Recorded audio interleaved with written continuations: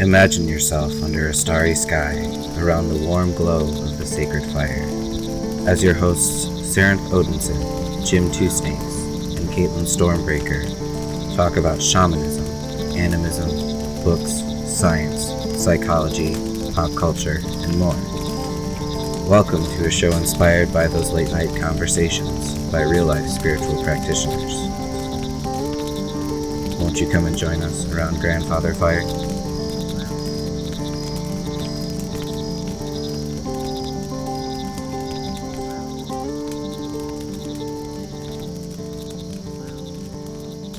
I see your wry smile in the comedian's grin and the smirk of an elder. I see your form in the lighter flame and the cigar smoke. I see your signs where spiders weave and foxes prance. I hear your chuckles at the joke's climax and the laughter of crowds. I hear your giggle at the little follies and honest mistakes. I hear your howl at the hurt of children and injustices, cruelties. I feel your touch before the small fire and candle flame. I feel your power in the throes of laughter and heat of torches. I feel your presence when truth is told and laughter heals. Hail, Loke Laufeysen. Stu Heil. Hail. Welcome, everybody, to another episode of Around Grandfather Fire. You're listening to episode number 85. I am Jim Two Snakes, joined as always by my good friends and co-hosts, Sarenth Odinson and Caitlin Stormbreaker. How's everybody doing tonight? I'm not fully sure that I'm even awake right now, to be totally honest. Yay! Sleep has been an elusive bitch to me the last week and a half, 2 weeks or so. Oh, I'm so sorry to hear that.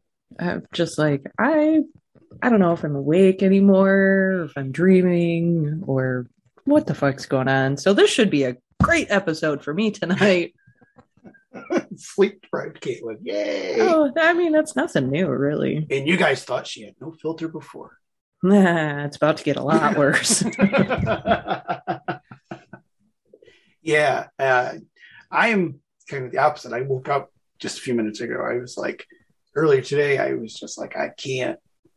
The combination of a book I'm reading, a blanket, the cat, and the couch were too much for me to overcome. So I woke up, looked at the clock, and went, I got an interview in 10 minutes. Okay, we got to get going here. Gotta get up and move. That's right. That's right. Oh God, that was me last night. Because the only time I have time to read is right before I go to bed. And sometimes it's a fight to even get through a couple of paragraphs, but I'm actually reading through the Witcher series right now, which I have never done before. And it's very good. And last night my eyes were crossing and I kind of felt myself doing the head nod thing. And I was like, okay, I'm done. I don't know what's going on, but I'm done. What about you, Sarenth? How are you doing? Let's see. I had an outpatient procedure last night, so that was really fun. Oh, goodness. Yeah, no, nothing big. Just a simple routine procedure. Not to get too deep in the weeds on it, but long story short is I think 2 is enough kids. So understand. Okay. So recovery's going pretty well. Yeah. But aside from that, just went out shopping today and got things for the house, and it's like, oh my gosh, it's adulting time. Yeah. Oh, man. I actually noticed a picture that you shared of your dining room table, and I think we have the exact same dining room table. I think so. Yeah. Because I saw it, I was like, that seems very familiar. The Scott Gay from IKEA. I don't remember the name of it, but yeah, it's a big, long. Yeah, it just looks very similar if it's not the same one. Yeah, it's a good table. Honestly, a lot of home stuff. Of course, I've also been writing on my blog. My most recent post was on, heathen prepping for convergent crises. It's a series that Jim planted in my brain, and I couldn't leave alone. So. Been And really as I enjoying usually writing. do, I then walked away. Yeah, you rat bastard. That's okay. Malik's been doing that to me recently, and I'm noodling on a few ideas right now that they have given me. So Nice. yeah, I'm like, thanks, Malik. Appreciate it. But yeah, a lot of getting ready and getting geared up to start my spirit work for other people yet again come March. I've got my new schedule lined out. I think I mentioned this in the last show about needing to really buckle down and be like, okay, these are my office hours. And so a lot of my prep for this month has been, okay, what's this going to look like? What are the new workshops I'm working on? A lot of behind the scenes stuff that I'm really hoping people enjoy when I come back in March and start again. Mm-hmm. I'm really proud of you for doing that, by the way. I know it was a very difficult growing point for you in your path and in your practice, but it was a much needed growing point, I think. And I'm proud of you for reaching out to people to help you kind of figure that out too, because I know you had a few people supporting you through that. So that's incredible, and allow it to morph and change as you go too, because what you have set up right now might not be exactly it either. Experiment and kind of toss some ideas around and let it transform into what it's going to be. This is just base one. Yeah. No, that's basically where I'm at right now, is seeing how things unfold and where people actually want to go with my content. Because a lot of my work in general through my Patreon and otherwise, I mean, even in the case of when I get the writing bug from crap that Jim throws my way, I use a lot of other people's sticks for my fire, and a lot of other people provide a lot of the fuel that keeps me moving along certain pathways, and I appreciate it. It's also a rat bastard thing to do, to throw down a bunch of sticks, go, hey, you can burn these, and then walk off. Knowing I'm going to burn them. But it is deeply appreciated because it gives me focus and direction. And so I'm really looking forward to the Patreon starting up again, so people can throw me their writing suggestions and topics and Q&As and prayers and all that. It provided a dimension into spirit work that before I started offering it, I didn't have, because I would do prayers for Odin or Loki, but it wasn't like I was reaching out to gods that I'd never spoken with, or that I would have no cause to reach out to. So it's provided me a window into a whole different set of worlds and relationships. Yeah, I feel that. I've been kind of running through a phase lately where, I got to be honest with you. I mean, I go at stuff pretty hard most of the time. Some of my spoons are looking a little tattered. It's not that I'm out of them. It's that they're looking pretty beat up. So I'm trying to figure out where I can reprioritize and what I should be doing about my own Patreon and things like that. But I have such a hard time, like you guys do, of turning it off sometimes. Of just putting things down. Like I really struggled a bit today trying to go, okay, all the paperwork that I need to do is done. No, I don't need to dive into, because like for example, we've been having trouble getting the YouTube version of this podcast out because Lightworks has been messing up on exporting for me. So after a while of troubleshooting that, I just went and learned an entirely new software over the course of a weekend, because screw it, we need to get these out. So I learned Adobe Premiere in a weekend, and now have been starting to get the video. You don't get to say shit to me about getting fired from the grass. And then I wonder why I feel stressed out sometimes. Fucking weird, right? Yeah. Well, last night I discovered how to do our LLC taxes. So, hey, let's do this overnight. Why not?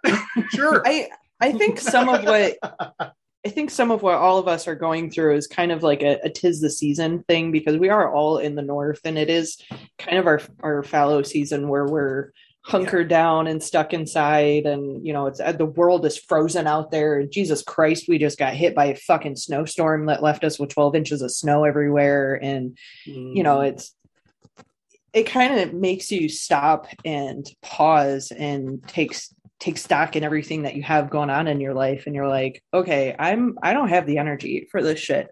I might have the energy for it in the summer, and that's great and all, because I should have the energy for it then, but I don't have it now. And I need to prioritize some things, because holy shit, guys. I was forced into,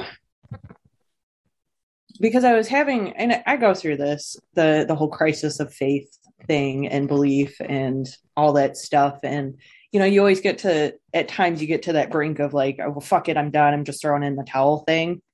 And Freya kind of sat me down and was like, take a break, sit down, fucking breathe, and just take a break. It's fine. What? And I was like, yeah, you're probably right. I'm going to go throw a tantrum in the corner. See ya. Right. No, we don't need no tantrums around here. No. She encourages them, actually. I need to bring my mic a little closer. But I think we should bring our guest in, shall we? I think you're right. So we're really excited for tonight's guest, and this is something that I'm going to say this kind of humorously, so bear with me. You guys, we're coming up on Valentine's Day, and so we really need to think about relationships and what relationships look like. No, actually, that's actually kind of tied in. So we're really excited to have our guest on tonight. Welcome, Leah Svensson, who is the author of the new book about Loki and Sijin and their relationship to each other, and trickster and energy, laughter, and all kinds of other fun things. So welcome to Around Grandfather Fire. Thank you so much for having me. Everything you've been saying so far, I'm feeling hard. All three of you. Really? We don't usually bring on guests to call them out, but since you're here, it has happened. Look, I mean, Sarah, don't lie to her right out of the gate. Come on now. We can call out all of our guests. Sometimes it's accidentally, sometimes it's on purpose. This is true. But tell us a little bit about yourself. How did you just tell us how you got on your faith? Like, what drew you to paganism in general? It's boring because I was raised in it. My father is heathen. Nice. And my grandfather was born and raised in Norway. And when they came to America, he brought the gods with him, his faith, and raised his kids that way. And I was raised that way. And it's funny because it's not really that interesting to me, because in the Northeast heathen community, there's always been discussions. Oh, it's so exciting with we have this generation now of kids that we have raised. So it's cool to see what heathenry is going to look like in a few generations. And I just raised my hand. I'm like, well, I come from what I call an unchurched family. We didn't do rituals. We didn't celebrate the holidays and all that stuff. We just, like a lot of Christians nowadays, we knew who the gods were. We honored them as our gods. That was the philosophy and the way we lived our lives. But we weren't we were barely even like the Christian Easter or the holiday Christians, like the ones who only go on Christmas and Easter. It was just, this is who we are.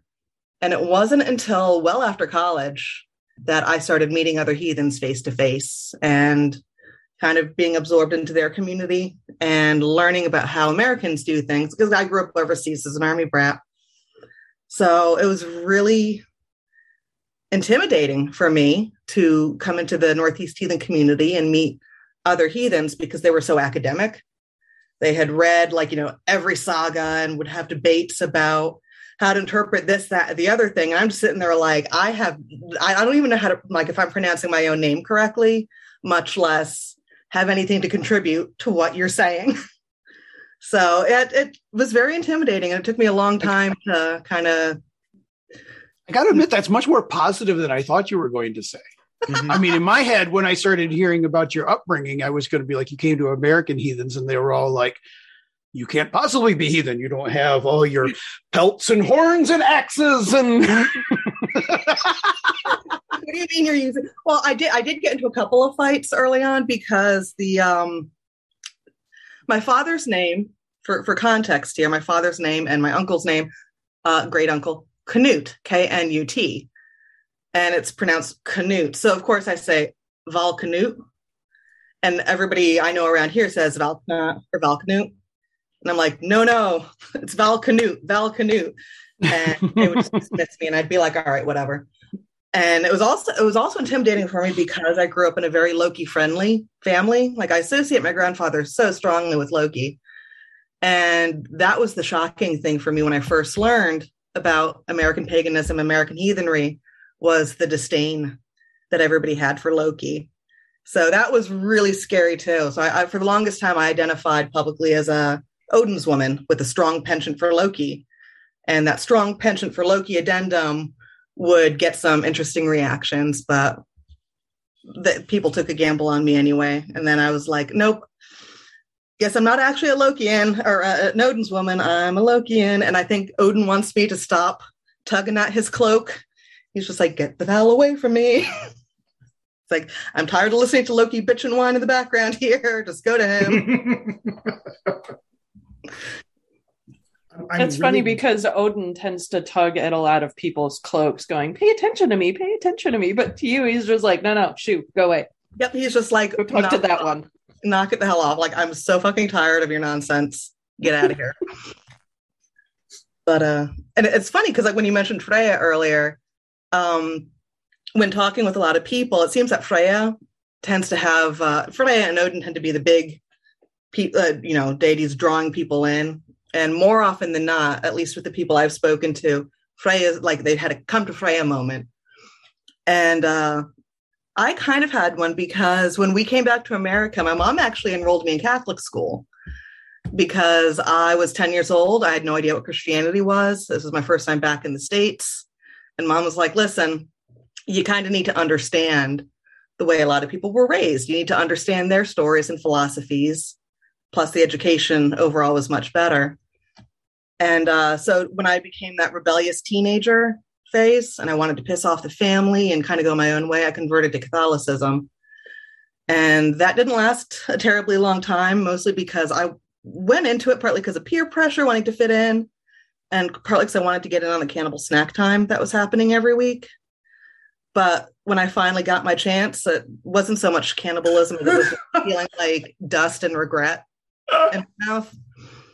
So when I finally, after a couple of years of it, I just gotta say that was the best like string of sentences that was put together. I think I've ever right. This is great.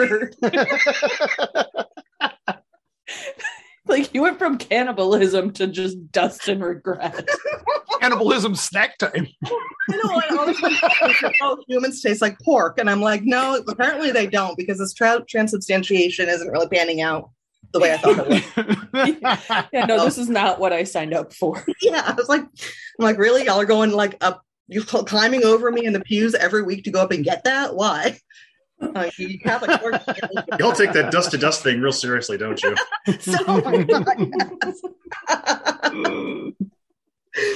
yeah, but like within a few years, of course, I'd reverted back to my damn dirty heathen ways, and it was Freya that actually kind of was the one waiting for me. So what you're telling me is your gods are multigrain? Yep. They're a lot heartier. Oh, Jesus. Yeah. And Freya, I just had that impression of her leaning against the doorway with the sardonic grin, like, hey, look what the cat dragged in. How'd that work out for you? Yeah. So everybody had seems to have a come to Freya moment, and I kind of had the Freya welcoming me back moment, rolling her eyes. Oh yeah, I've had the Freya eye roll before, and I'm just like, shut up, really? Come on, I don't need this sass from you. And I'm like, you've been hanging around your cats too long. Oh God. So yeah, that's my background. That's my religious and theological journey. That's really cool, though. It's very different from what we get from a lot of folks, both on and off the show. And it's a very different window into people's development over time. And I still, as a former Catholic, I think it's absolutely hilarious that's the religion you chose to be rebellious in. I'm going to be rebellious in the religion with the most rules. Sure. I feel like the most pagan-y one, though, because of all the saints. You're not wrong. And the ritual and the transubstantiation, because my stepfather's Lutheran, so I did go to Lutheran services with him. And I'm like, well, this grape juice is lame. And like, I mean, no offense to Protestants or to Steve, but no, this grape juice is not where it's at. And also, why is this just representing? Why can't it actually be the transubstantiation? Because that's cool. That's metal. Admit, you cowards. And I liked the ritual of Catholicism. And that's actually what made me a better heathen, because it introduced me to what community can be and what ceremony and ritual can be like. So that's what actually got me interested in meeting other heathens eventually further down the line. And I've kind of absorbed and adopted like the way a lot of folks around here on the East Coast do bloat and the Somvels that they do and everything. And it's weird to say, but Catholicism made me a stronger heathen. It took me out of that like unchurched family variety of this is what we believe and brought it to the next level. You know, I actually kind of have to agree with that because my bosses are very Catholic, and where their business is on their home property too. So like when we go eat lunch, we eat lunch in their home. And there were a lot of things that I didn't really understand about Catholicism, but I could see it around their house. Like they had the ash words written above their doorway. And when I first saw that, I asked because as a pagan, I knew what it was, but I wanted to know what it was in the context of their religion. And then through getting closer with my boss's son and kind of getting to know him, who's very steepled in his religion, in what I call a good Catholic, because he lives his religion, you know, he studies the scripture, he lives his life through the Bible, and tries to emulate that sort of feeling that he gets from it and pass it along to other people, which is great. And, you know, not everybody can do that, but like through talking with him and him talking to me, because they know I'm not Catholic, they know I'm not Christian, they know I believe in something, but they don't know what that something is. They know I'm spiritual, whatever the hell that means to them. But we haven't gone into great detail about what I believe, except talking with him, you know, it has actually helped kind of elevate my own beliefs and my own practices within the heathen community and within the Andean community. And so it's really interesting to have like a pagan lens going into other religions and seeing what you can find there and seeing how it can enrich your practice. Yep, absolutely. That's why I love interfaith work so much. And another weird benefit of having gone to Catholic school is it prepared me for a career in funeral service and mortuary work, which is you develop a lot of interfaith relations. And for some reason, even though I'm in like Pennsylvania Dutch country, the funeral homes I ended up working with did a lot of Catholic services. So I was the go-to funeral director for those services because I knew Mass so well. And I've always been very much open about being heathen, even when I worked for a funeral home where the owner was Mennonite. Like he knew what my beliefs were and he knew my deal, and all the priests and pastors and clergy that we worked with also knew. But it led to a lot of really fantastic conversations and learning about other cultures. Like I would get excited when we got to do like a Muslim service or a Hindu service because I got to see so many different reactions to death and their beliefs in what happens and the ceremony to help get them to where they need to be. So I felt really privileged about that. So yes, Storm, I love speaking with people of other faiths and getting to the nitty gritty about, how did you come to this idea and what's the significance behind, that article that you're wearing or something that you're saying? Because it really does. It not only builds the community stronger, but there's a lot of things that you can absorb into your own worldview and practice then. Is it weird to say that I'm a little jealous? Because I did funeral home work for a bit there. And one of the coolest rituals I was able to attend was the burial of a Catholic priest. Yeah. Oh, those are something else altogether. Those are wild. which is a weird thing to say about, a Catholic priest's funeral, but because they're so dramatically different from what you see in a typical Catholic mass. Yeah, they are. Oh my gosh. Especially because when you have the Archbishop show up for the diocese, and there's this whole level of, you really, like, from the outside looking in, unless you're thinking about it, you don't really realize that this is an initiated priesthood, and it doesn't really carry that level for a lot of folks because they're not Catholic and they've never looked at like the Vespers or the ordination rites that they go through, but it's literally an initiated priesthood. And there's an entire way that they take care of their own as part of that. And it's really fascinating to see from the inside. And no, we're not going to tell anybody else what we're talking about. We're just going to leave it shrouded in mystery. Yes, stock your local graveyards and search for the burial of a Catholic priest if you want to know more. I mean, keep an eye on Spoiler, it's fucking long. Yes. Prepare to well be there timed. all You will know day. exactly when you're going to be leaving. Look, they got itineraries and everything. If you literally did. to the schedule. When we did that funeral, we had an itinerary. We were given one. Like, this is where we bring the body out. This is how we do it. This is where we face it. If you face it west, this is wrong. Yep. Better make sure that the head is towards the altar, feet towards the congregation, which is the reverse from what you did, because it reflects their station in life. They were always at the altar facing out to the congregation. Whereas with a typical service, whether it's Protestant or Catholic for a lay person, it's feet towards the altar, head towards the congregation, because that was their station in life. They were the ones facing the altar and observing everything. Yeah, for me, growing up with that kind of mindset and the worldview and everything else, it really affected the how and the why I did ritual. And even as a heathen, there's still some parts of it that I intentionally incorporate, like the rote prayers, for instance. And I definitely vibe with you on that level of like Catholicism definitely made me a better heathen, because it provides that this is what structure looks like. This is what rote prayer looks like. This is what like standing, sitting, kneeling prayers look like. Because one of the things that was really weird for Protestant friends growing up, and even as a heathen, is like, you have all these positions you pray in. Like, what's up with that? Calisthenics. Exactly.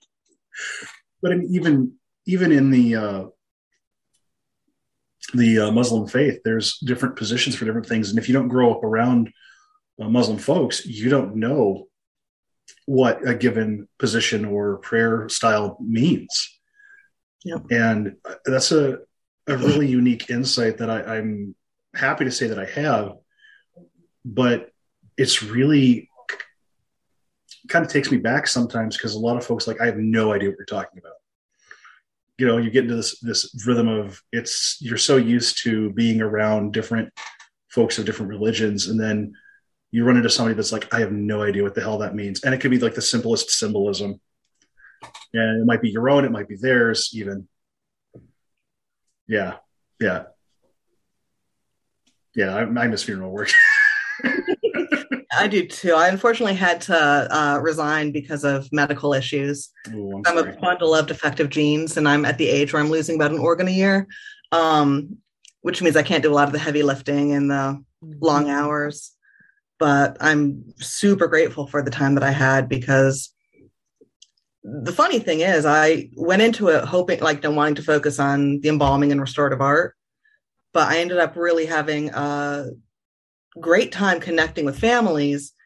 And I always prided myself on being able to make them comfortable enough and trust me enough that they would start sharing stories and sharing pictures during the arrangement conferences. And that would just like kick off a bunch of laughter. And then I could kind of joke around with them a little bit. And while hearing the reactions, I was thinking of different ways I could help them to personalize the service to make it a fitting tribute for their loved one. And my colleagues would always be like, what are you doing? It sounds like you're hosting a party back there. Why is everybody laughing? I'm like, well, they're sharing stories. They're having a good time. Mm-hmm. Like, I'm not back there like taking orders down on a form of, all right, what time do you want to do it? What color casket do you? I'm like, oh, they were an art student. That's fantastic. What did they major? What medium did they work in? And that would just open up a whole, like, I was talking about this the other week when we had a bloat the Scathy.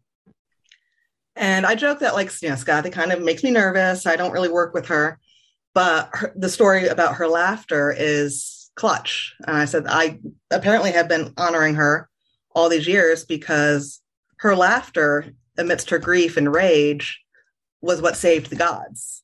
And if you can laugh, if you can remember that moment of humanity or whatever it is that makes us us, then you're going to get through this hideous, horrible, brutal time. And that was always the philosophy I had as a funeral director, was if I could build that rapport, then I would at least try to get them to smile, because then, it was just kind of a reassurance that they were going to be okay.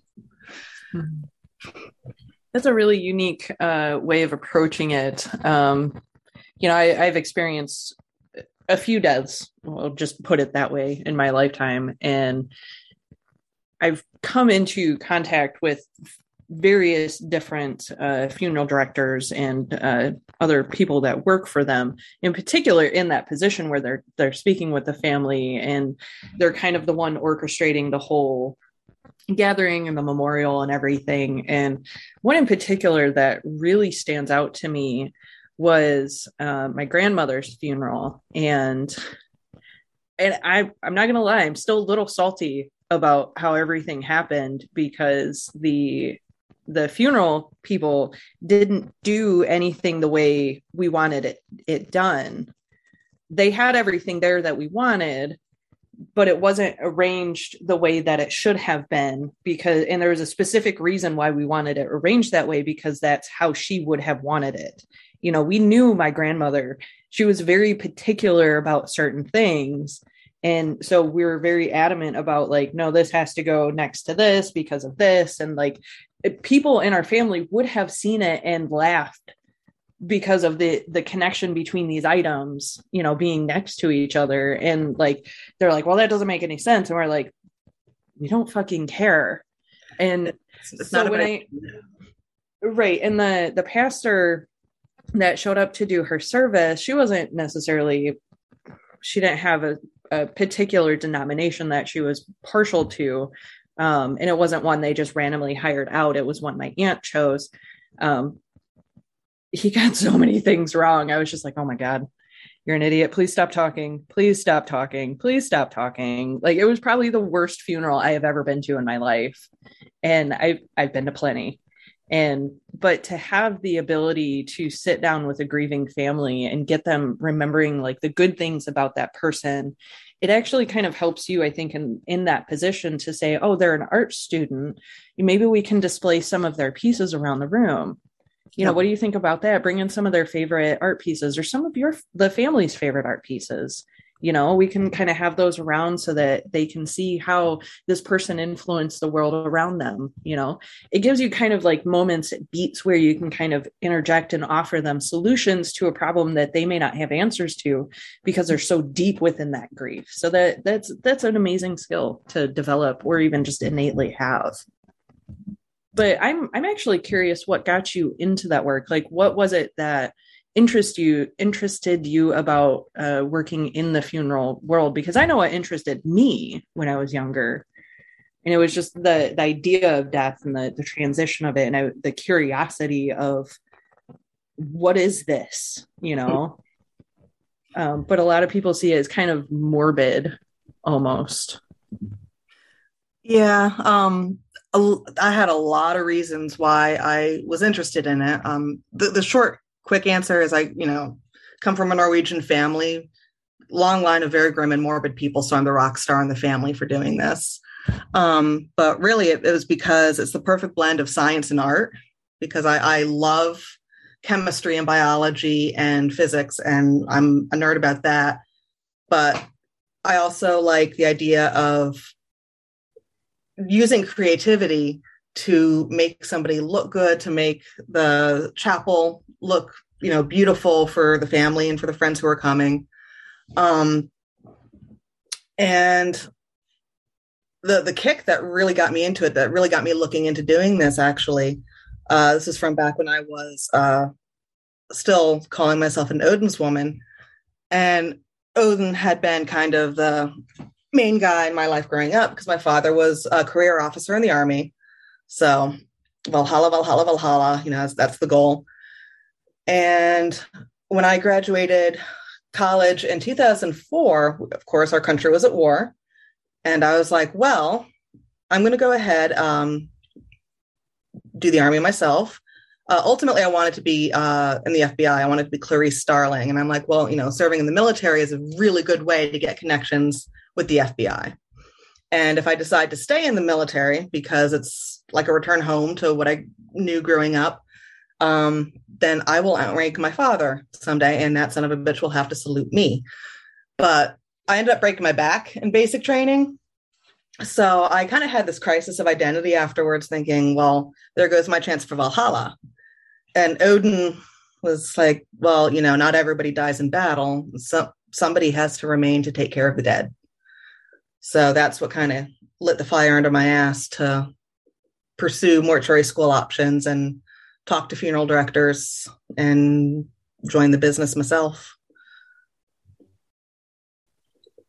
So, yeah. I think that's fantastic. I mean, honestly, and I know Sarah and Caitlin and I have talked about it before, that's in some parts of the heathen community, this Valhalla obsession is really toxic. Incredibly so. And having been through basic training, keep me the fuck away from Valhalla. It's perpetual boot camp. I've already done that. I don't need to go through that again. No, thanks. I'm going to go chill by a river somewhere with a cup of coffee and watch them hack themselves to death every day. As an Odinson, Valhalla is like one of the last places I want to fucking go.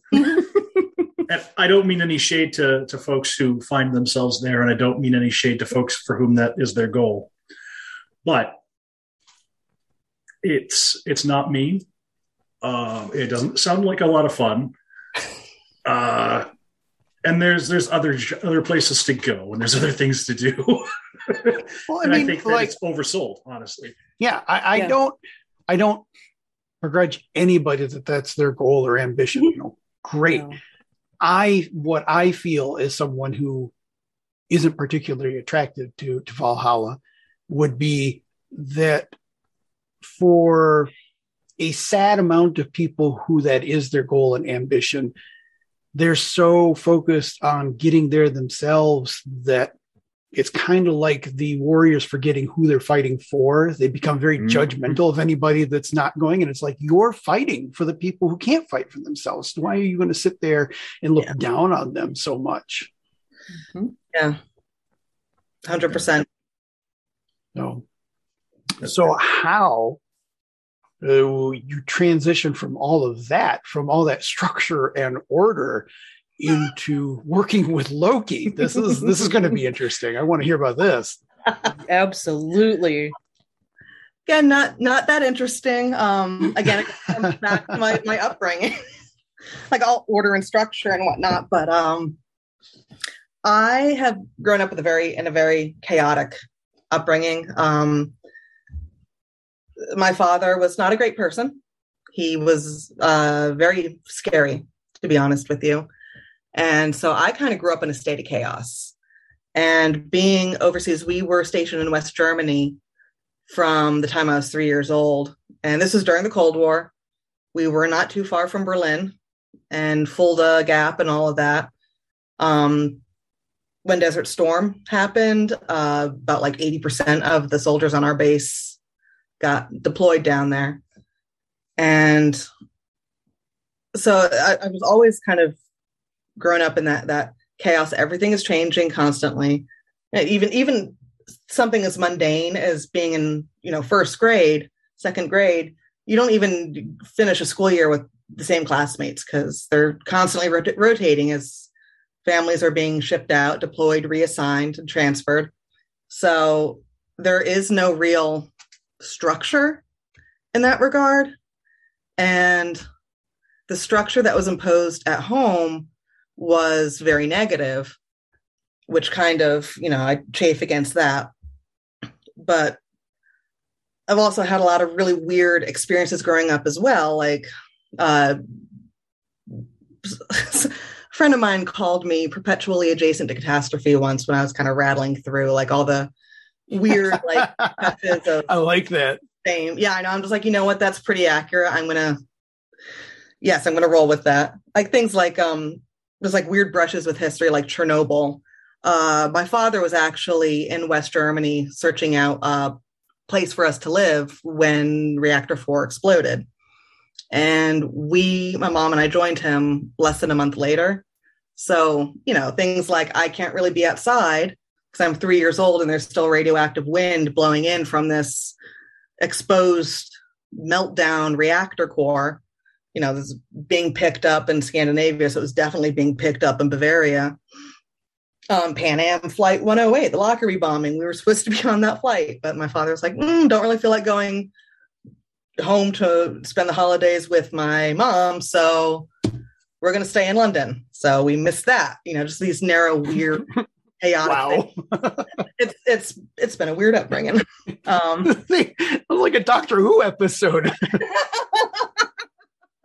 I know. I've like weird touches with history, but like not close to like, oh, it was all to me, but also just like interesting. My name is Heathen Gump.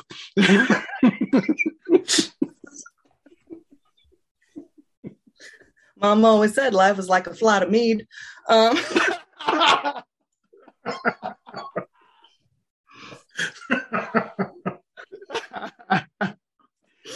only question is how drunk you're going to get. Right? Yeah. So, and Loki has always been on the fringes of my life. Like I said, I associate him super strongly with my grandpa, Frank Svensson. I love him and I miss him so much. He actually died the day I shipped down to basic training. I miss him dearly. He was the one in the family who had that deep, happy chuckle belly laugh, and he just found humor in everything and would try to. I always felt so sad for him because he would try to like share these jokes and funny moments with his wife and his kids, and they like everybody else in that family was so joyless, and so it was like just me and Grandpa really were the ones who were like giggling to ourselves. And I've had a lot of recurring dreams from childhood on involving foxes at his house. And I always knew the foxes were there because of Grandpa, because he was the one who kept us close to the gods and the gods close to us. And I tied them in with Loki even from a really young age. And when I was in my 30s and I was having a lot of medical issues and more chaos, more my life collapsing, and I have to rebuild it, which seems to happen every 5 or 10 years. Loki finally broke through it. I mean, he's like, all right, I don't know how many more times I can like throw you these hints and wait for you to pay attention to me, but for fuck's sake, like, come on. And the funny thing is, the day after that experience, I was at my very first East Coast thing, which was like this huge East Coast heathen gathering. It's like a family reunion for a lot of us. We go camping in the middle of the woods, running around a fire. And a very good friend of mine actually had a little thing at the Odenve after the main ritual because they had something to say. So they handpicked a few of us that they wanted there. And I was one of the 9 people that were gathered. And walking back up to the main fire afterwards, this other girl falls into step next to me. And she's like, you're in the military. You lived in Germany. Where were you? And long story short, turns out her father not only knew my father because we had lived on the same base at the same time, but her father was the one who actually saved me and my mom's lives and helped get us out of Germany.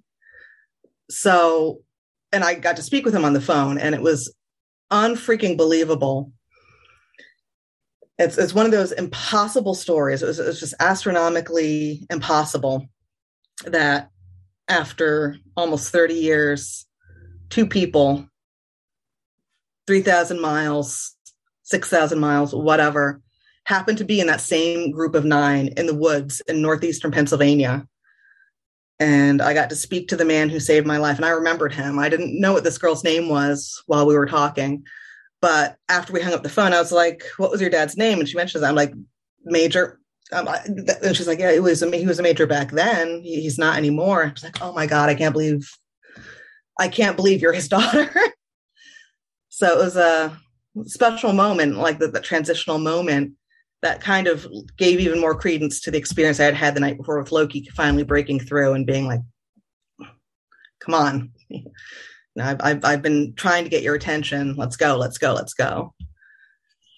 And it was witnessed by the whole community. There were 200 people there that night. And I got to stand in front of the fire with my hero's daughter and raise a horn to him and hear 200 astonished voices, like, scream, "Hail, Major," his name. And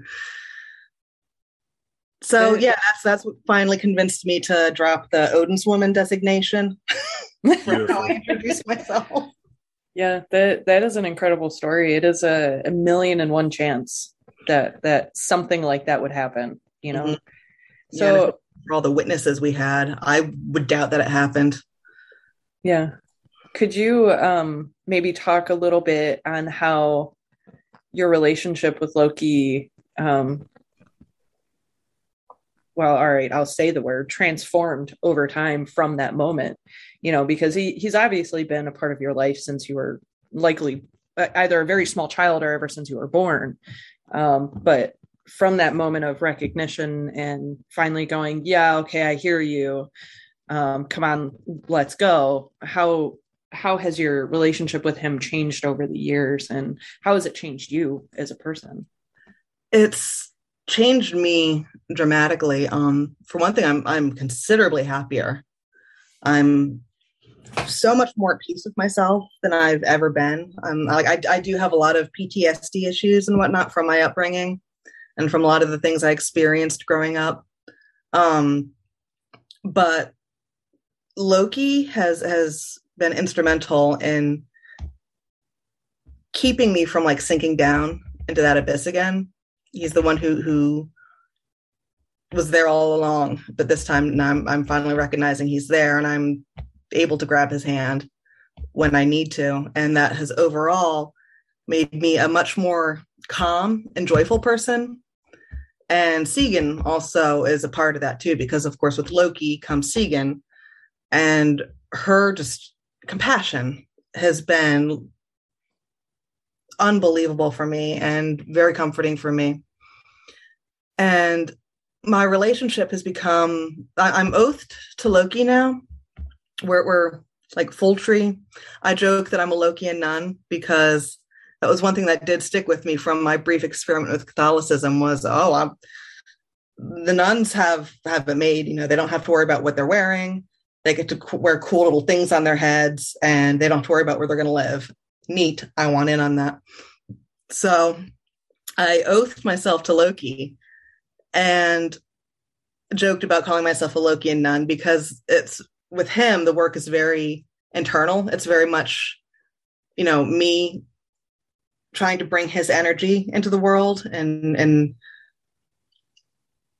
force honesty, people to be honest and not settle for complacency, not to be just go along with things just because this is the way it's been for how long. No, you shake it up. You deserve better. We all deserve better. And I try to be that kind of human shaped keyhole that he can perceive the world through, just yet another way, as well as also just providing space for him to just be without having to be a god or having to perform or put on a show or anything. Just kind of now listen, got a nice sized house here, just find a corner somewhere and pass out, whatever. But with Sigyn, my relationship is more of a priestess because it's more me bringing her to other people. The Northeast Heathen community, for years, I never even heard her mentioned. And there was already a Vey for Loki there, run by the delightful Erica Wren, who contributed to the book, actually. And I got permission to start a Vey for Sigyn the following year. And we kind of nestled the two of them together, and so that their little altars and shrines overlap each other. And I lead ritual in honor of Sigyn and do workshops and whatnot to help educate people about who she is and why she matters and why we need her in our lives, especially these last few years. Because to me, she represents doing what needs to be done, even if you don't get accolades for it and you don't get praised for it. Like simple things like wear a goddamn mask, people. Like it's not hurting you. It's not hard. Just wear a fucking mask. And some people make a big performance about it. Others obviously are very much against it, but you do it because it's what you need to do to be responsible and show compassion and kindness to other people in your community, because you don't know who you're interacting with. You don't know who they're taking care of at home. You know, it's a simple little bit of kindness and compassion that. Shit, hospitality? Yes. Exactly. That's so old fashioned. I know. Compassion towards my neighbor? What? That does not sound profitable at all. No, that is not corporate America. Are you sure you're going to have to axe this idea? I'm sorry, I grew up overseas. I'm tainted by those socialists. Thank you so much for being willing to talk about that relationship, because often, especially in the heathen community, and even communities outside of the heathen community, as I've noticed, people, like, whenever you bring up Loki's name, you kind of get this like fearful look of, oh my God, you spoke the devil's name. Like, you've invoked him, you've brought him forward. Like I've met people that have actually gotten angry with me for speaking his name, because they're like, well, whatever happens now is going to be your fault because you invoked his name. I'm like, bruh, Loki is not the devil. Like, y'all need to fucking calm down. Like, he's kind of a cool dude if you're just chill out. Yeah. I mean, he's a pain in the ass. He can be. Yeah. He absolutely can be. But that's something that he might have to do to shake up your life. I appreciate the deep amount of power you think I have that I can summon a god by just saying his name. Right. Thanks. Yeah. Seriously. Maybe it's your fear that's bringing him into your life. Did you ever figure that one out, maybe? So your fear is like a beacon to him. He's like, ooh, let's have some fun. Yeah. And I'm also grateful that you bring Sigyn with him, because they are so much like two sides of the same coin, really, to me. You know, they're totally separate gods, but you cannot have one without the other. You absolutely cannot have one without the other. And though I don't have a very deep relationship with either of them, I have done quite a bit of work with Loki in the past, but I'm not devoted or dedicated to him at all. I am to his daughter. I am to Hel. Yes. And that's honestly, with the whole Valhalla talk earlier, I want to go to Helheim. I want to go sit with my amber waves of grain and my nice longhouse and the deep river that runs through the fucking valleys. You know, I want to chillax on my farm and have some farm animals. I do not want to fight forever. But I appreciate your perspective on them and their dynamics together. And with that being said, I want you to talk about your book that you have and what inspired it, and maybe some of the things that we can find in it, and where to find the book as well, so we don't forget that aspect as well. Absolutely. The reason for this book, this book has also been like very much life-changing for me. It's funny. A couple years ago, when the Troth rolled back their Loki ban, my quote-unquote in-law kindred, I'm a member of Gleipnir, but I have for just as long, I've been friends with the amazing people with Kindred of Man. And Kindred of Man they're my kindred, my kin-in-law, had a Loki float to celebrate. And of course, I had raised the horn, because in Bloat, I don't only praise Loki, I will praise Sigyn along with. And so I honored her when it was my turn, and I called her Victory Woman, because that is a very common kenning that we all know for her. It's one of the only kennings we know for her. And the reason why, of course, people think that Victory Woman is a good kenning for her is because of the etymology of her name. Sigyn, of course, we associate with victory, and Gyn being like, girlfriend type of thing. And one of the members of Kindred of Man is an etymologist who had recently come back from getting his master's degree in Iceland. And He was a little tipsy. So after the bloat, he's like, actually, Siegan doesn't actually mean victory woman. And I was like, oh, do tell, because I know nothing about etymology. I know nothing about language. I used to be fluent in German. Don't know a word of it now. My grandfather forgot how to speak Norwegian within a few years of coming to America. Like, I just do not have the genetic makeup to understand language. So as he was talking to me about the research he had done for his dissertation, which included, using Siegan as examples and his argument, I was turning in my brain. I'm like, we don't know anything about her. There is no material about her out there. The few books that are out there are not by somebody I would recommend to a lot of folks for a lot of reasons. Yep. I was like, all right, got to do something about this. So thankfully, Kevin helped me out. He actually gave me a copy of his dissertation.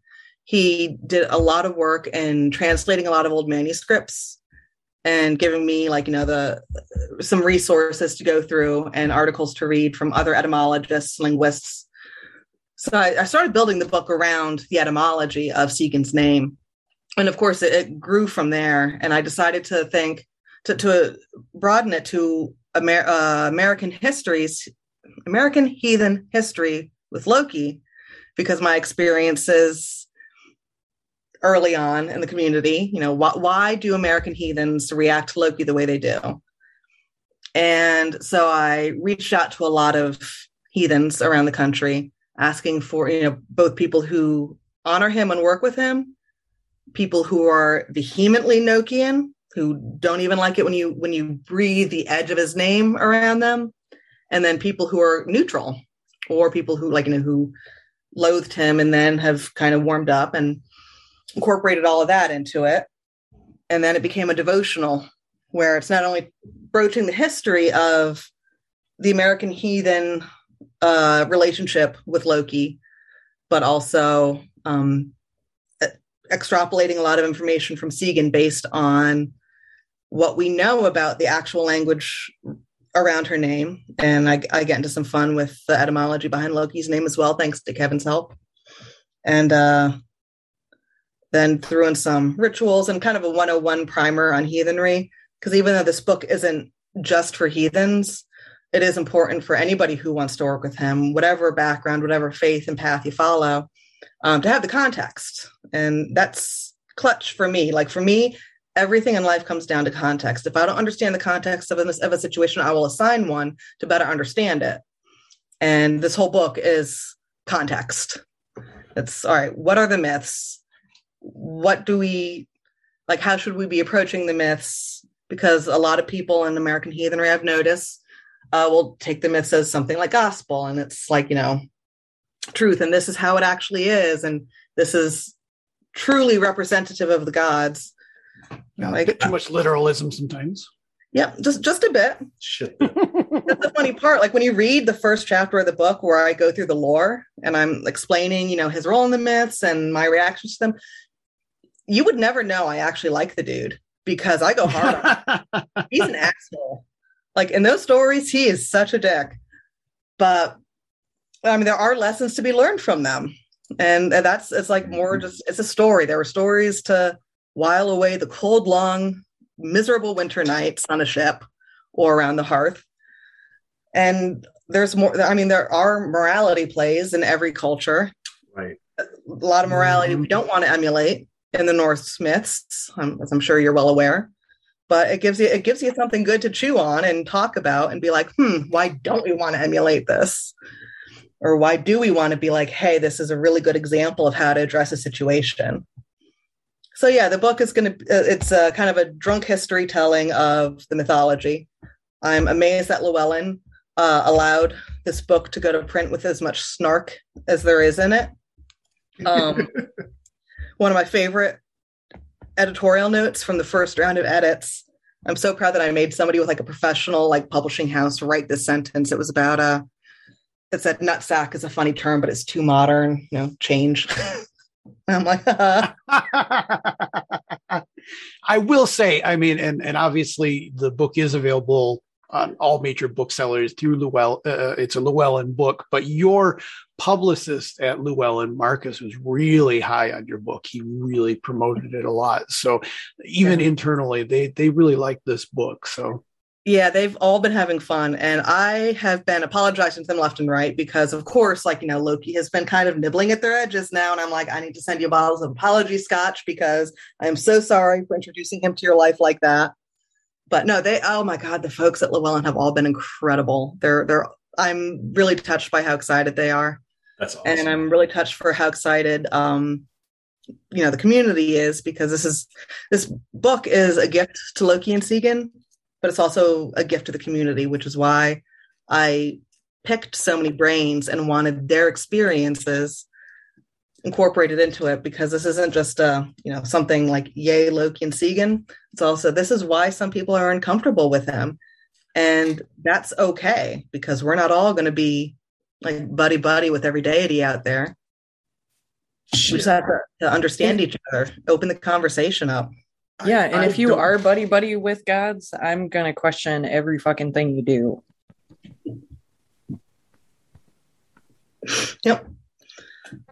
I mean, there's deities I won't touch with the 10-foot poles. That's okay. I mean, I'm not like, giving people who work with them the cold shoulder and getting mad at them for doing so, the way a lot of Lokians have had to experience over the years. But it's almost like it's a really big, wild, diverse world out there. And we're not all going to have the same kind of relationships with the deities, just like we don't have the same kind of relationships with each other. And there's nothing wrong with that. Actually, it makes me kind of curious. So when you were doing those surveys and getting all this feedback from various people, was there anything that really surprised you in there that you didn't expect? Not really, actually. I was hoping to be pleasantly surprised, or even like shocked. Right. Oh my God, like where did they even come up with that? But it was probably because I've been on the fringes of the conversation, eavesdropping from about like 1999 on. It's all everything that I'd heard before, and I can understand why some people are uncomfortable working with them, because a lot of people don't like the concept of chaos and having to uproot their lives and start from scratch. And a lot of people don't like having to be honest about themselves, and they want to kind of hide behind a persona or like this mask that they've created for themselves. And it's a scary, scary thing to peel away that mask and expose yourself to other people. And the interesting thing about that is, and in the book, I do discuss this, relating it to mortuary terms. The imagination, like we're always harder on ourselves, and our imagination comes up with way worse scenarios than the reality is. And that's what Loki does. The example I use is a lot of times I'd meet with families and they'd say, oh, the coroner said this is going to have to be a closed casket service. And I'd say, all right, well, let me take a look at what I can do. And then I'd have them come the day before the service to see what I did. And they would be amazed because their loved one was intact. Because, of course, their brain, they're thinking that they're like mangled and dripping and horribly disfigured. And they think of suffering and what they must have gone through and the pain they endured. But when you kind of peel back that whatever your imagination is doing to you, and you get to see the reality that, no, they're intact, they're whole, they're at peace, they're not suffering, they're not in pain, then you're able to move on and go forth. And Loki is the one who is with you when you unzip that body bag. He's like, it's not as bad as you're making it out to be, and it's not as bad as others might say it is. It's a matter of perspective, and I'm here with you. I'm going to be here with you while you expose the goriest parts of yourself, and you'll see it's not that gory. After all, it's something we can work with. Yeah, I think that's a big thing people often miss with Loki is he's portrayed as this almost villainous type character in a lot of things, and that whatever he does for you is going to be jarring and upsetting, and it's going to destroy your life, and he's going to come kick in your front door and burn your house down kind of thing. But it's not necessarily always that. I mean, sometimes it does happen that way, but it sometimes it has to happen that way. But a lot of the life changes that he helped me navigate, and a lot of the masks that he helped me remove, it was more the fear of the unknown that he was helping me work through and get out of, so that I could remove the mask myself. He wasn't necessarily removing the mask for me. He was putting me in a position so that I could remove it myself. And I think that that's a big thing that people misunderstand about him, because he is very loving and he is very supportive during the entire process. He doesn't just shove you off a cliff with wax wings and says, go ahead and fucking fly. He's got you on his back and he's flying you through the fucking mountains with Freya's falcon cloak, you know? Like, he will steal her cloak to help you fly through the ravine. That's kind of what he does. Exactly. And one of the things that I heard somebody describe him as is the great humbler. He doesn't just humble the gods, he also humbles us as well. Yep. Makes us pause and kind of take a step back and go, oh, well, I'm an idiot. This is hilarious that I was so afraid of this thing. And you laugh at yourself and you keep going, you know? That's why I love Loki, personally. Yep. And that's why I think he's so valuable and so necessary. Yeah, I kind of associate Loki a little bit with like fire itself, in the sense like it's so helpful and it illuminates, it reveals things. Same point in time, it can also, you know, set your britches on fire. So it's just, you know, it's one of those sort of energies. But I love the way you were speaking about Loki, that depth of compassion that you had in your voice. That was really touching. That I don't think a lot of people see him exactly that way. No, and I can credit a lot of that to Stegan, actually, because I first met Stegan. Even though Loki has been in my life since, you know, the whole damn thing. But I first met Stegan in college and this was back in 1999, 2000. And it was the AOL message boards. That's where I first learned about like other Americans, you know, being pagan and heathen and whatnot. And I was really horrified at what I was seeing regarding discussions about Loki. And, you know, sitting there like, you know, have I been lied to all my life? Have I been a fool? Am I naive? And Stegan just kind of crept in and she said, he's a good man. She said, if he wasn't, I wouldn't have stayed with him. And that just, that's like when it dropped for me, because that was her telling me that, and this is UPG, of course, but that she made the choice to stay with him in that cave, even though she had just witnessed something absolutely horrible happen to her sons. She's a grieving mother, but she made the choice to stay with him in that cave and to alleviate his suffering as best she could while she was grieving. And it allowed them to grieve together because, of course, no, say what you will about Loki, but he loves his kids. Yeah. And yeah, she said, if he wasn't worth loving, I would not have stayed with him. And I've kept him ever since. Yeah. That's actually a very important distinction, is the fact that she chose to be there and chooses to be there. She's not forced to be there. She's not in chains with him, tied to the rock, holding that bowl. Mm-hmm. She's choosing to be there to catch that venom, you know, and that teaches us compassion on such a deep and almost raw level. Like, I don't think anybody can teach compassion in a better format than Sigyn. You know, hers is so very in your face and not necessarily like, you know, bright flashing neon lights, look at me, I'm doing this amazing thing kind of thing. It's very quiet and humble, but powerful compassion, you know? Yep. And it's so beautiful. And I rather enjoy her and her energy, but she's just kind of like, no, I'm good. You have plenty to fucking deal with. Just stay over there. You're good. That's her compassion towards you. Pretty much. Yeah. She's like, no, right now you've got Hel and Frigga and Freya all trying to work with you and you're good. Believe me. Like, fair. Just wanted That's to, enough. You know, put some gods back. That's enough. You can have a back. Seriously.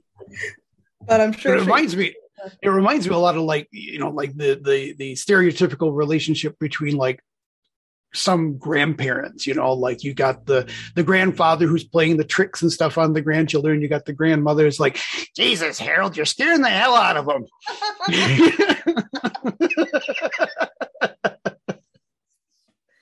That's perfect. Yes.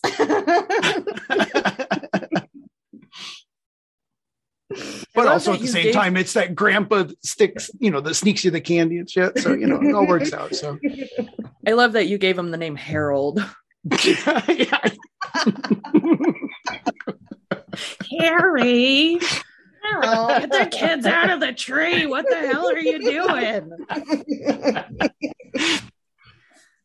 First of all, I'm tired of you using up all my Alka-Seltzer. Second of all, I'm tired of you telling the kids that the dog's rabid.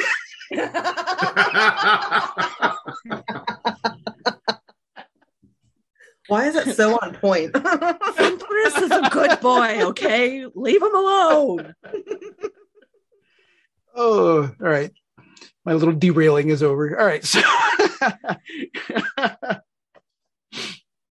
but that's what it reminds me of. I mean, it just reminds me of the, the kind of relationship that is really balanced that way. And it's not always the guy that's a trickster, the woman that's dependable. And sometimes, there's a lot of relationship dynamics, but that's just one that feels very familiar to me. Yeah. It's very endearing.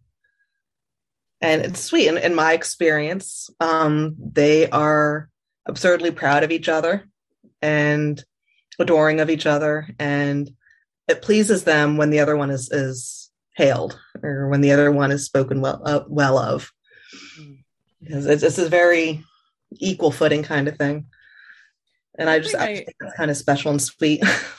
Yeah, one thing I have noticed, and it's rare when it happens, but like I said, I don't really have a very strong relationship with either of them.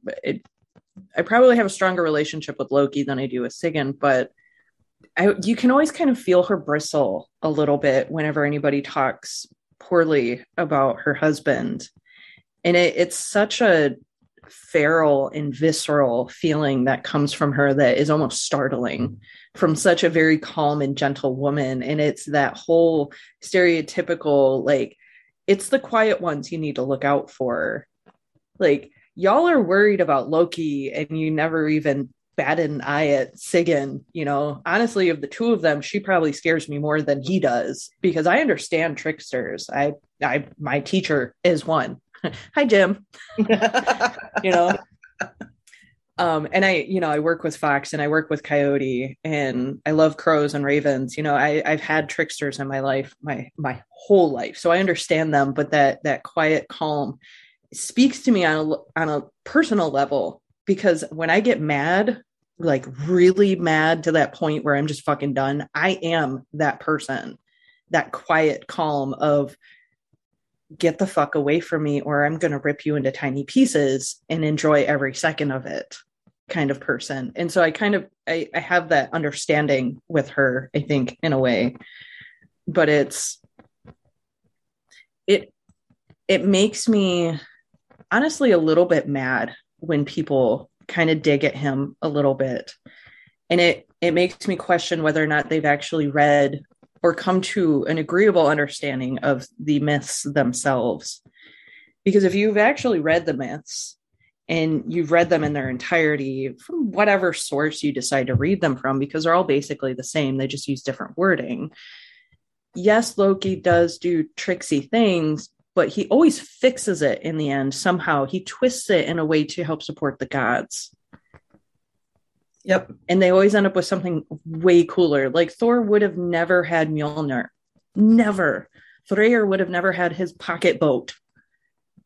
Like we would have never had Sleipnir if he had not fixed that.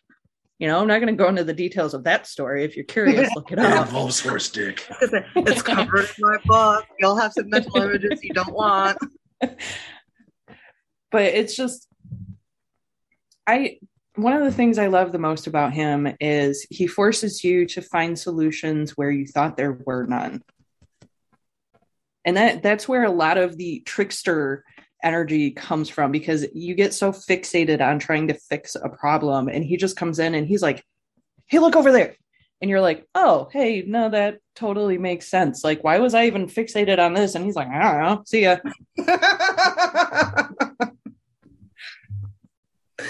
Yep. Well, in our chat room, Victoria made an interesting point. She says that Loki is one of the most true to himself of the Norse gods. And I think they're both really true to themselves, just in a different way. You know, if that makes sense. I think between the two of them, that's I don't know, it seems like internally that's the kind of faith and building that helps you sort out who you are amongst yourselves. Like, where are you most genuine? Where can you be playful? And also, where can you be serious? When can you be devoted? And is that how it's built to you as well? Do you think, is that, if someone's reading this book, is that the kind of stuff they're going to be able to get out of it as well? I hope.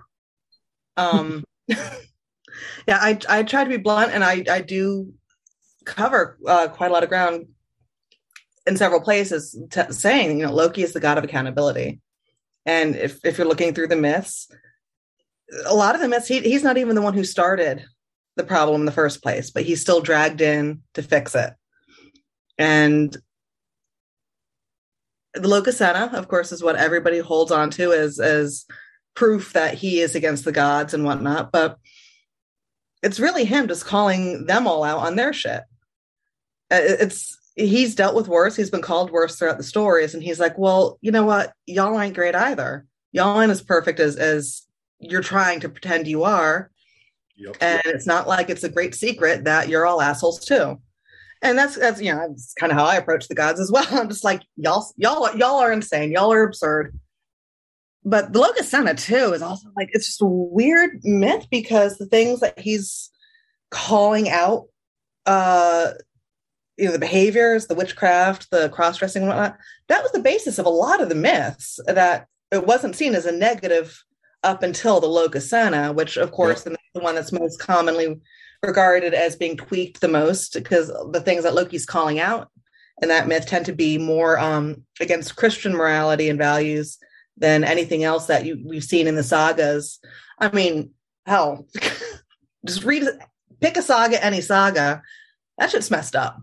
I mean, you've got like wolf bestiality and people like incest all over the place and plotting against each other. It's wild, wild stuff. So when you read the stuff of the Lokasena, you're like, well, why is this a bad thing, when you're looking at the wider body of literary work of the culture this came from? Not saying that, I know back then everybody was like going around fucking wolves and their sisters, but it's like all symbolism and relating to something else. It's a weird metaphor for other things going on. This is the kind of shit that gets heathens kicked out of the petting zoo, I'll tell you that. Not that kind of petting, heathens. Not that kind of petting. It just makes Caitlin cover her face.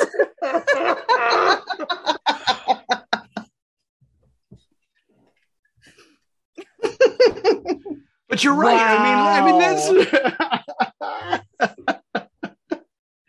I mean, it is the problem, though. It's the problem with taking stuff so literally on some of these. It's just that, I mean, if you were to take it that literally, this is why there's so many problems. They are morality tales, or they're things that convey a concept. They're not literal.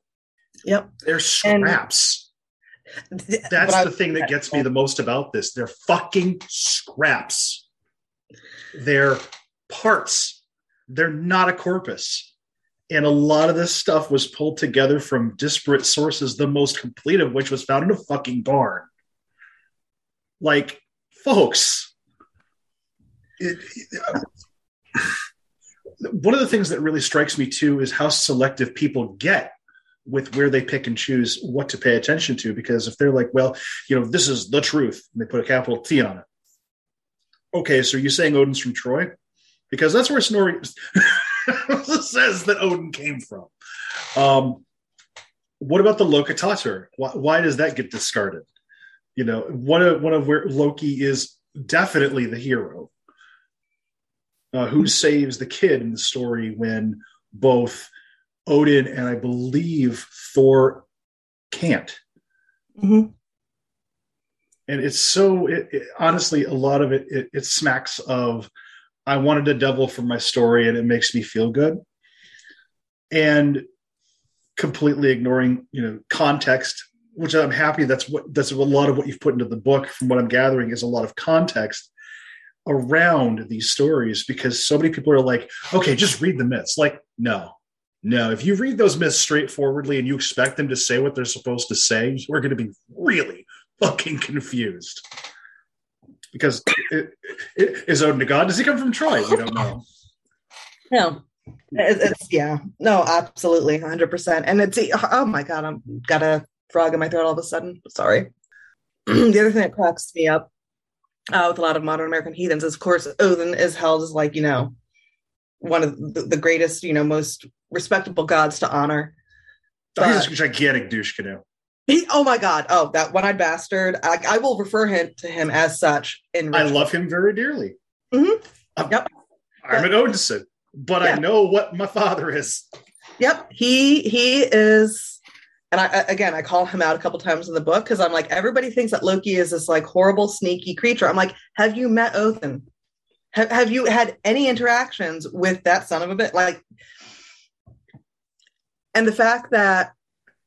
And I say this like the greatest love with Odin. Like, I'm really just, the closer I am to a deity, the more casual and insulty I get about them. I totally get it. I do. Yep. It's very much the way I am with humans. Like, the more I love you, the more I'm going to tease you. You're on the right show. Oh, yeah. Like, because there's a big difference between reverence and bullshit, right? Mm-hmm. I'm real with my gods.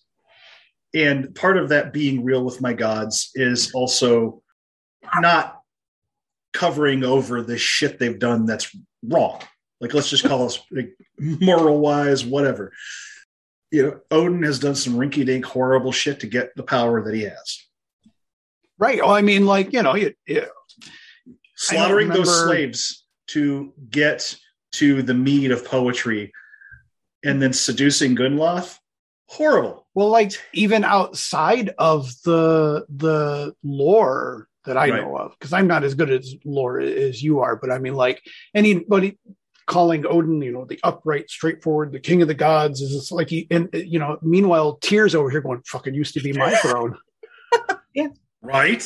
Yeah. It all comes down to which region of Scandinavia during which time period are we talking about when we're talking about the hierarchy, or who was a god or wasn't. But it cracks me up with like the high reverence that everybody has for Odin when Loki is his blood brother. That's something that's established. Just like how you can't have Loki without Sigyn and Sigyn without Loki, you can't have any workings with that old one-eyed bastard without Loki lurking around in the background, because they are a two-man con. They always have. Vice versa, yes. Yep.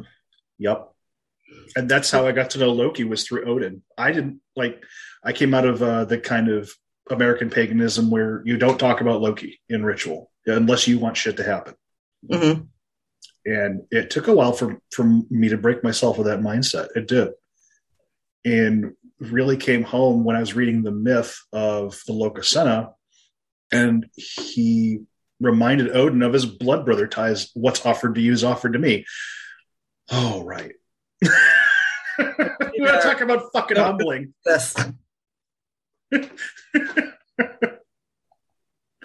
Yeah. It's like, yeah, that's what cracks me up. Like, everybody's like, hail Odin. But Loki's a part of that, because they're con men. It's a two-man con. Like Neil Gaiman said it in American Gods, and that is accurate as hell. It's like one of the best descriptors I've ever heard of the two of them. Yeah, I was actually going to comment on that earlier, that Neil Gaiman's depiction of Odin and Loki and their relationship with one another in American Gods is probably one of the closest representations of my own personal UPG, like my own personal mysteries in that relationship between the two of them. And I'm so grateful to Neil for that story, and for many, many reasons, just because it's a very interesting take on how the gods were transformed when they were brought here from their homelands and how they adjusted. But Victoria actually asked an interesting question in the chat. She asked, I'm curious what you think of the idea that the Lokasana was adjusted by Snorri to fit a more Christian audience. Like, how do you feel about the idea that Snorri was Christian when he wrote that, and how his Christianity affected his retelling of those stories? I personally think that absolutely it's been Christianized heavily, because like I said, like the other stories, even if you're presenting them as these are just funny tales to tell around the fire when you're bored at night or whatever, and you got a bunch of drunk Scandinavians telling stories and trying to make each other laugh. But then he comes in with the Lokasana and he's calling people out for practicing witchcraft and magic, and for taking a woman's form, and for doing this, that, and the other thing that aren't inherently bad things, even if you look at them from the vacuum of what they are, and B, were the basis again, of a lot of the stories and the myths and the nature of the gods and how they do things and why they're doing things. So it just feels very much at odds from the rest of the mythology, whether you're reading it in the Poetic Edda, the Prose Edda, any of the retellings. It just feels like it's tacked on, condemning everything else that you read prior. I'm sure that the gods do have some actual dirt, and Loki has actual dirt on the other deities that he could have whipped out and it would have been more effective. But the fact that he went things that were so tame, minus the whole Freya thing, things that were so tame otherwise in context of everything else that was presented in the sagas and in the mythology. It's almost like he was kind of saying, yeah, these were great stories, great characters, but don't emulate them. We don't want to be like them. Remember, we are a good, God-honoring or God-fearing Christian nation. So we remember these. We're writing this down to preserve our cultural heritage and a history, and to help provide amazing examples of skaldic poetry, meter and rhythm, and kennings. And this is how the poets need to do things. So here's the examples to go by.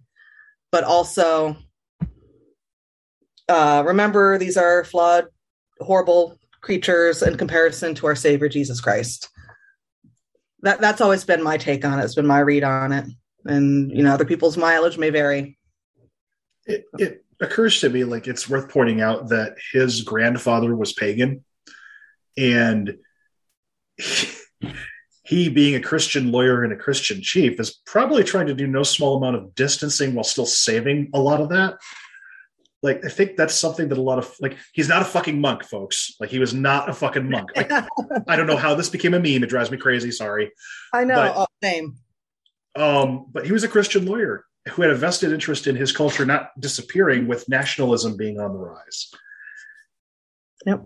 And yeah, context matters a great deal, especially when you're looking at how these myths were composed and who was doing the composing. Yeah. And that's a fun point, because in the conversations I've had with Nokians, a lot of them have said to me that it's because they can point to different instances in the stories about Loki inciting familial violence against the other gods. It's well, you realize that Snorri was engaged in some blood wars with his own nephew, right? This is very much a reflection of the society in which they grew. He was out, slaughtering his own relatives. Yeah. God, they're just like us. At the very end of his life, what was he doing? He was running from a feud that he started. Yeah. If my memory serves correctly. Yeah. So again, it's those little contextual points that, of course, not everybody's going to know it. You don't expect everybody to know it. But if this is why you're reacting to something with a negative way, to the point where you're we don't mention that name around here, it'd be interesting to go, again, into the history, get that context, understand, again, that not only are these, as you said, snippets and scraps that just happen to be around in Iceland at that particular point in history, and we don't know what was going on in Lapland region or what was going down near Stockholm or Oslo or Copenhagen regions. We don't know what was going on in Northern Ireland because there were a lot of Vikings settling there. And, you know, the more they spread out, the more they mingle and meet other cultures, the way things are shaped, because it's very heathen to, you know, community building. Like, oh, that's a really cool concept. Mm-hmm. We're going to take that. You know, there is no one right way to heathen, because there was no one right way, even when it was the predominant faith and practice. It depends on where you were, who you were around, what year it was, what your station was, even. Yeah, exactly. Were you a chieftain, or were you out, like, you know, scrubbing shit out of sheep wool so you could spin it? Like, very different interpretations and reactions to who's going to be gathering around your hearth and what kind of stories you're going to tell. But so it goes. I appreciate you bringing that real deep insight into his nature, because I think it's something that every Lokian or Lokian adjacent person we've had on the show brings their own flavor of Loki. And yours definitely, when you were reflecting on your grandfather, I definitely got that kind of grandfatherly vibe from the stories you were telling. And even just the little bits and pieces of the myths, the way you tell them, it brings this kind of grandfatherly feel to the surface. Now, I'm used to a much more younger, robust Loki, and that's a very interesting difference in expression and flavor, if you will. And I really find that fascinating that each person that I've met that worships him, myself included, brings their own variation, I suppose, of him forward. And I think this is true with a lot of our gods. You know, the parts that vibe the most with your god are going to be brought forth in you, and vice versa.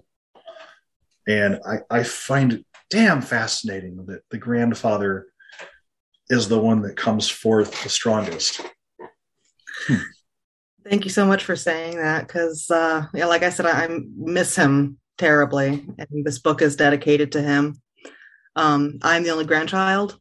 I'm the only child. The family line ends with me, and this book is also kind of a way so that he's remembered, so that his influence can be shared among other heathens and among other people. So thank you very much for picking up on the grandpa reverence, because Grandpa Frank was amazing, and this is a work of love for him too. I agree with that, Sarah. I also think that part of what I'm picking up on with that different flavor here, and the part that's really resonating with me, and this I think falls into the context is everything for a lot of these conversations. I find that we as a society, we have a lot of crossroads that we're at, and there's a lot of trauma, especially that the last few years have brought. And so your words of how Loki and Sigyn can help you with PTSD really speaks really strongly to me. That combination of having empathy and loyalty and compassion, but also being able to shine a light on things, maybe, you know, say, yeah, it's awful, but it's not as awful as you thought it was going to be, kind of having that trickster energy about it. I think that's a really powerful statement for where we are right now societally. I agree. I'm not going to lie. Last year on January 6th, as that news was breaking, I kind of put my hands up. I'm like, Loki, do what you need to do, because the way things are going, it cannot be sustained. Something needs to give. Here's an opportunity. Do what needs doing, because we've got a lot of walls we need to tear down around here, figuratively and literally. Yeah. You know, and with your father being in the military, I just think about all the people that have returned from service and have all that stuff that they're trying to work through. And I don't know, it just seems like this is a really good way for people to maybe explore a little bit of that healing work. And it seems to me as well that there might be people that are really scared about shining a light on some of these things. And that's part of why Loki is so intimidating to them. But now you're offering that, in my mind, it feels like, hey, if you work more with Sigyn, then Loki's going to become more available in a different way, and it's not so scary. So it seems really important that you did put both of them together in this book. Yep. Yeah, like I said, it started out as a devotional to Sigyn. But of course, the twerp had to worm his way in, because that's just what he does. Party crasher.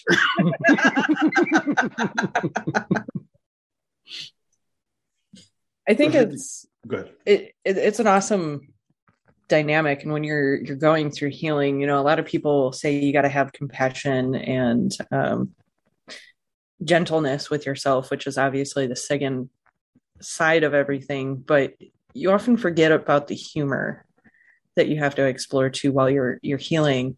And to have the two side by side and working together to help you through whatever the fuck it is that you're going through, because let's face it, nobody's trauma is worse than anybody else's. And if you're downplaying yours, then that's part of the trauma kind of thing. They're a very powerful duo, really. And I'm very glad that the twerp wormed his way into this devotional that you started making for Sigyn, because to have one without the other, it doesn't really seem right. And I was one of the people that was actually afraid of Loki to begin with. And I know I've probably told this story before, and I apologize to our listeners, but this is for our new listeners if they haven't heard that episode yet. I originally started working with Hell a long time ago, probably 8 or 10 years ago. And I was very trepidatious about the amount of attention her father was giving me. He would just randomly pop up in my life and just be like, "Sup, girl? How's it going? What are you doing? What's going on? What is the gossip? The scoop?" And I'm just like, "I'm fucking scared of you. I don't know what to do right now. So I'm going to go sit over here and have a nice life. Okay, see ya, bye." What the fuck? And it wasn't until Hell took me on a journey to where he was bound in the cave and forced me to look at him in that position, forced me to see him there. And then when I was overcome with emotion and sadness and fear for him, she then turned me to look at Sigyn and said, "But he's being cared for. Look at when the venom isn't hitting him. He's able to rest. He's able to find that moment of peace and take a breath and relax. And he has all that time before that bowl fills to feel that rest and to kind of heal and center and reground before he goes back at it." And in that moment, she taught me a very, very powerful lesson of when you are going through your own healing, you're going through that trauma, you have to have those moments of pause, those moments of compassion, those moments of, okay, I need to take a breath because this is too hard. And I think that's what Sigyn really brings to it, is that moment of, okay, let me hold you for a minute. Let me hold you for 5 minutes. Let me hold you for 30 seconds. Breathe. I got you. And now go back at it again. I think she's that moment in our life where we're forced to pause. It's that moment right before chaos hits, where you see the train coming towards the car on the tracks and everything just kind of does that weird, whoa, slow down, pause, everything kind of slow-mos. She's that moment right before all the chaos goes fucking berserk. But it's at that breath, that space of that moment that is elongated, and you get to grasp the moment of oh fuck, shit's about to hit the fan. I need to fucking find something to hold on to, And I that's cool. I'm very excited to read your book, because there isn't a lot of media a lot of positive media out there about either of them. And there especially isn't hardly anything out there with them together. So thank you for the amount of work and devotion and dedication that you put into this work. Thank you. Thank you. A lot of that credit goes also to the Northeast Heathen community and to Kevin as well, because they were hugely instrumental and supportive in making this what it is. So I'm, just like how, when you're going through that trauma and healing, Sigyn is that reminder that you're not alone. You're never really alone. This book, it's my name's on the cover, but this was a group effort. It's a tribute to community as well as to my grandfather and to Loki and Sigyn. I'm going to ask you a question, and if you don't have an answer, that's fine. Let me preface that. I don't have one. But I feel like, a lot of our listeners are pretty strong and savvy practitioners. And I know you said that in this book, you laid out a lot of the basics of heathenry and that sort of thing. So, I know there's a lot of the 101 type stuff in there for people that are but I feel like having the opportunity to have someone that's a nun of Loki on the show, is there something that's kind of and this can include personal gnosis, or as we like to call it on this show now, personal mystery. Is there something that's kind of 201 that you wish you'd been able to include, something that you really kind of thought, this might be a bit much for people, or something that you might recommend that people try that have been doing their practices for a while that want to explore? Like I said, this can be something from your personal insights. I was just wondering if there was anything like that. Yeah. Here, Jim, I'll help you hit the gas pedal on this bus here. When are you going to drive? When are you going to write the book on the 201 working with Loki and Sigyn? Oh, I could probably just be like, check out my blog for that. Which is, and where can they find it? La Loki, which I'm probably not pronouncing that correctly. It's kind of a bastardized Norwegian translation for Live, Laugh, Loki. It's I'm going back to the very beginning of this conversation when everyone was talking about the different projects, and kind of in that fallow period to the season and not quite following up on things. I've gotten so bad about updating my blog, and I really want to, because I not only have like 7,000 ideas to do, but I kind of want to restructure, because now that this blog is not just going to be like this personal word vomit thing for like 3 people who read it. But I've stepped away from Patheos for a couple of reasons.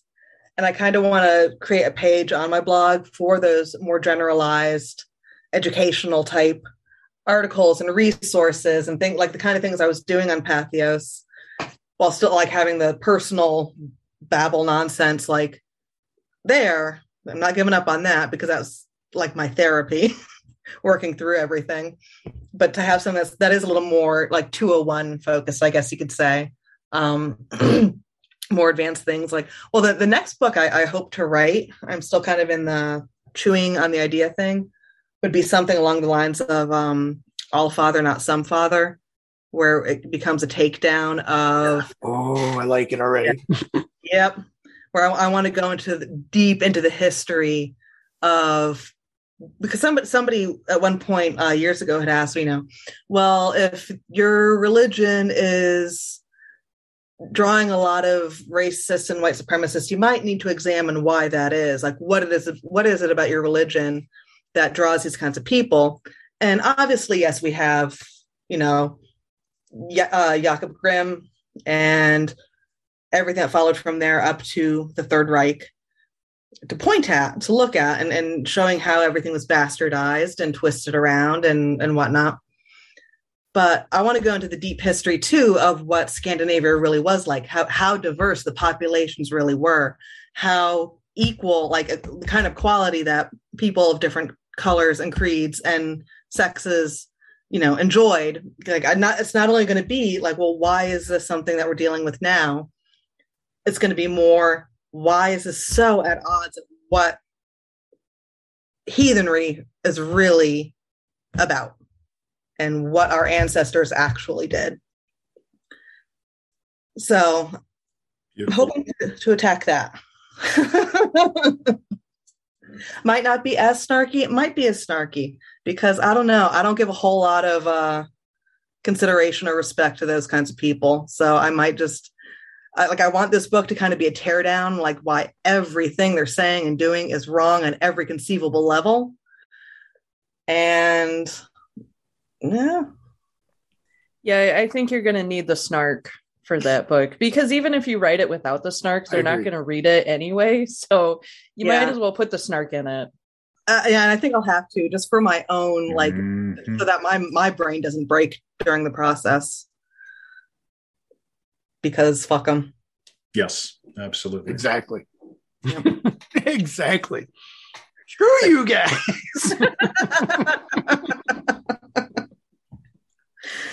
So yeah, no, I do hope to get my blog kind of revamped over the next month or so that I have some more like advanced, in-depth. Okay, so you've met the gods. You want to take things to the next level. You know, what do you put out? You know, put out a nice brisket or something to welcome them. We gotta get the casserole, Karen, and you go light the candles, and you get the Yule log. But Kathy, oh yeah, it's July. Oh yeah.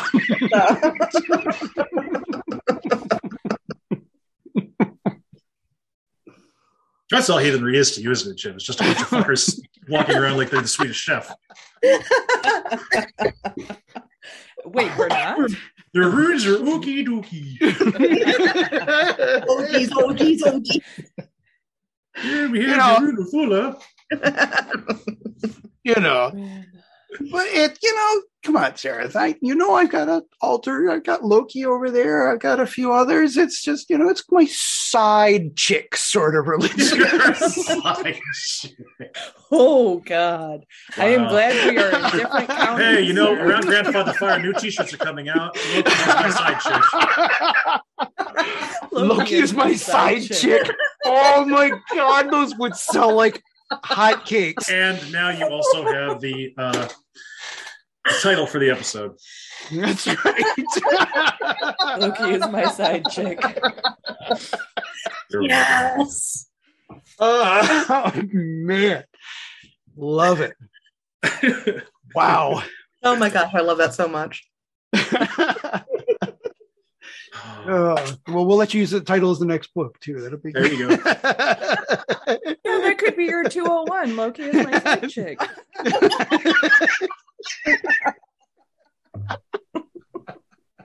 I mean, come on, Laura. We know that it's gonna work. Oh my goodness. Oh my goodness.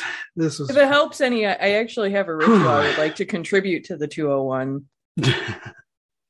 But I won't go into detail on it here because that is it. If you don't know what you're doing, it could be a mildly dangerous ritual. So all the 201 shit is ideally. Ideally, right? I mean, that's kind of, you put your hand close enough to the fire, you expect to get burnt. But the point is that you won't get burnt because you know what the fuck you're doing. Ideally. See, I kind of think 201 is knowing that you're going to get burnt, but you were smart enough to bring the medicine kit with. Yes. Yeah. I mean, that's right. Like, I know I'm going to get burnt, but I got my Neosporin. We'll be all right. I got my burn kit. We're cool. Yep. And hence me asking at the beginning, y'all have your extinguishers ready. That's right. Yeah. That's right. Well, did anybody else have any other questions we want to ask or anything else we want to cover? Will you come back? Yes. Will you come back? We should actually have her and oh no, I almost called her by her real name. You know who I'm talking about, Nicole. Yes. Yes. Yes, we should. Yes, we should. Another Loki's bride. Yes. That would be. And snarky. I wonder. I was going to say, what if there's a pattern there? About him. A little bit. Yeah. Well, thank you so much for joining us tonight. We really appreciate it. This was a lot of fun. And yeah, we're definitely going to have to do it again. So I had a blast. Thank you again for having me. And if you'll have me again, I will definitely be, just let me know when. Excellent. Thank you so much for coming. Will. Thank you. Thank you to all of our listeners. We appreciate you as always. We get so much good feedback from you all on these shows. The only thing we would ask, if you can help us out, go to Spotify, which now you can leave podcast reviews. Go to iTunes, give us 5 stars, help boost us up in the ratings and help other people find the show. We would really appreciate that. That's the simplest thing that you can do for us that costs you nothing but a few moments of your time. So if you could do that, we would really appreciate it. But from all of us to all of you, thank you, and we'll see you next time around the fire.